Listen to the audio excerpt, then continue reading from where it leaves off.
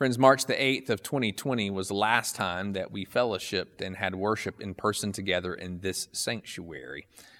A large part of that, we know, is due to the coronavirus pandemic that has affected all of us in so many different ways. It's almost been an entire year since we've been together, which is a very, very long time. Even in my college days of missing worship from time to time, I don't think I missed worship for more than a month at a time as a student. This pandemic has changed so much for us, and quite honestly, it's become a new way of life. And just this week, we have surpassed over 400,000 deaths associated with COVID-19 in the United States. And this is a grim and stark reminder that this disease is like no other that we've faced in our lifetime. In fact, COVID is responsible for an increase of anxiety in our country and in our world. For no one really knows how this virus might affect them, because it's not just people with comorbidities who struggle or even die from this virus.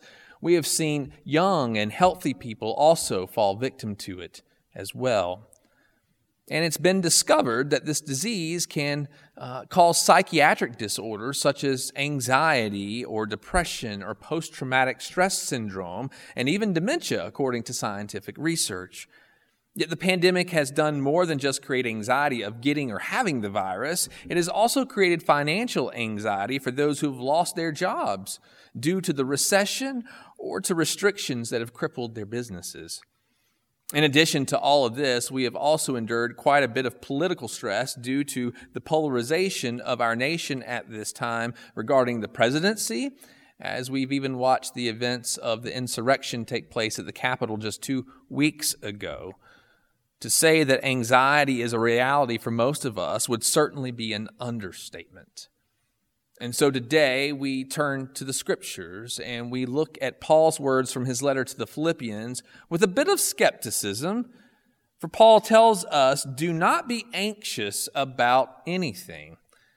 Well, that sounds pretty good, Paul, in a utopian society where everyone's getting along and everyone seems okay. But how can we really listen to this without laughing now? Anxiousness of the unknown lurks around every corner for us. Every day we're bombarded with questions that we cannot yet answer, like how long will we be in this pandemic and when will things return to normalcy? Will the vaccines keep us safe from the new variants that have been discovered? When can we return to church and when can I hang out with my friends? And am I going to have enough money to cover my bills for this month? Will more innocent people die from attacks of extremism? And can our country find unity, or will we continue to feel hatred among one another? And so Paul instructs us not to be anxious about those things. It sounds great, but it's not very practical for us. If only he knew what we'd be going through, maybe he would have written something a little bit different, right? But Paul had to endure some pretty difficult challenges himself. You see, he's not writing from a cozy seat as the president of a Christian seminary. No, his words are to the church in Philippi, and they're written from a jail cell in Rome. Paul finds himself imprisoned for his faith and eventually will be led to his own death. And as he writes this letter, he writes to a church in Philippi that has some internal conflict, but is also facing real threats from the outside world too.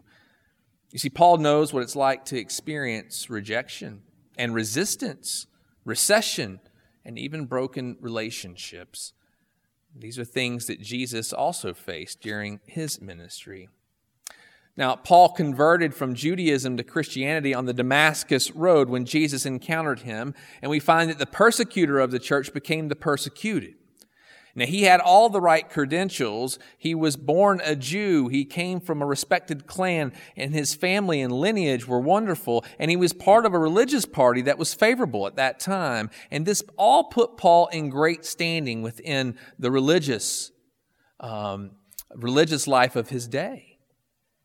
But his encounter with Jesus that day on the road to Damascus changed everything for him. He began to follow Jesus. In doing so, he lost his credibility with the Pharisees to which he belonged, and he became rejected for his newfound faith in Jesus Christ. This was equally true for the believers in Philippi too, for many of them faced opposition for not participating in the pagan practices that they once did. Choosing Jesus meant that they would be ostracized by their own community. And I can assure you that that can produce anxiety. Now, when Paul and Silas established the church in Philippi, they were falsely accused and even thrown in jail. Those who didn't welcome Christ's message resisted them, even to the point of violence.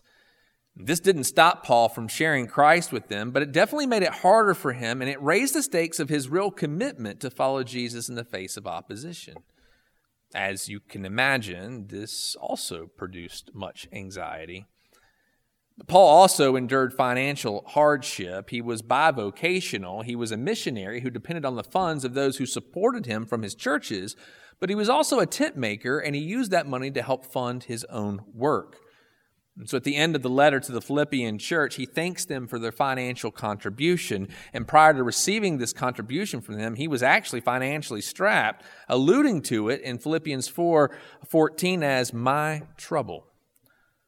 But the Philippians also understood tight budgets, and yet they still gave out of faithfulness to support Paul. And all of us know that there is no more greater anxiety producer than money. It doesn't matter what your economic status is. All of us need it to survive. Everybody worries about how we will cover life's necessities. But that's not only it. Paul also understood what it was like to have broken relationships. He's dealing with the rivalry within the church and trying to bring reconciliation back in Philippi. But even Paul struggled with his own friends, those who profess Christ as Lord, those disciples which followed Jesus from the very beginning. He and Peter had a rocky relationship. Paul was upset with the way Peter treated the Gentiles and how he would constantly tell Paul one thing and then do something else when Paul was gone. To say that Paul didn't understand the difficulty of maintaining healthy relationships, well, that would just be short-sighted.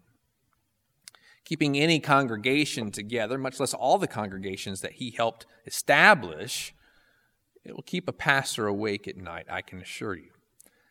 And this, too, can produce anxiety. So when we begin to look at our current circumstances and compare them to Paul, they are indeed different, but no less challenging. Paul's exhortation, do not be anxious about anything, but in every situation by prayer and petition with thanksgiving, present your request to God. And the peace of God, which transcends all understanding, will guard your hearts and minds in Christ Jesus. This comes from his own experience of struggles and hardship. His prescription for anxiety is a call to prayer. And this prayer to God, which is full of requests for help for oneself and for others, is also one that not only recognizes the struggles, but also the blessings of God that elicit thanksgiving in our hearts. In fact, the promise is God's peace, which transcends all understanding. This peace will guard your hearts and minds in Christ Jesus, Paul says. Now, Irene is the Greek word for peace, and it stands in opposition to fear and to conflict. This type of peace is the peace that we find in the center of a hurricane, the eye of the storm, when things have hit us so hard and we find God's peace in the midst of it, even though the storm isn't completely done yet. We know that at some point the storm will eventually pass. And God's peace is given to us to hold us tightly as we endure the storm, reminding us that we are never, ever alone. Paul literally says in the Greek that God's peace will stand sentry watch over your hearts and minds. As Roman guards would protect a target of attack, Paul is saying that God will protect our hearts and our minds with his peace when we come under the attack of fears that produce anxiety. This peace is from God, and it often comes in moments when it's unexpected or in a circumstance where it might appear impossible. I distinctly remember when my oldest son, Brennan, was in Brenner's Hospital in Winston-Salem. Many of you know that he was fighting a secondary infection caused by E. coli called HUS. Only 10% of patients who get E. coli actually get this secondary infection. And he wasn't doing very well, and his hemoglobin had dropped below 5 on his worst day.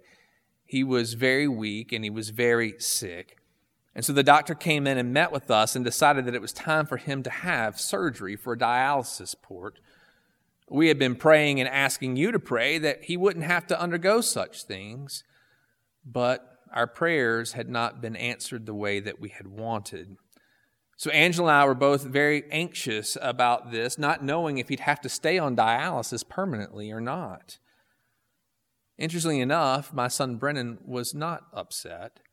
Now, you have to understand, he's my anxious child. He hates getting a shot, much less being in the hospital, and much less having something inserted in his neck. And I could see that God's peace was definitely upon him, keeping him calm even before his surgery.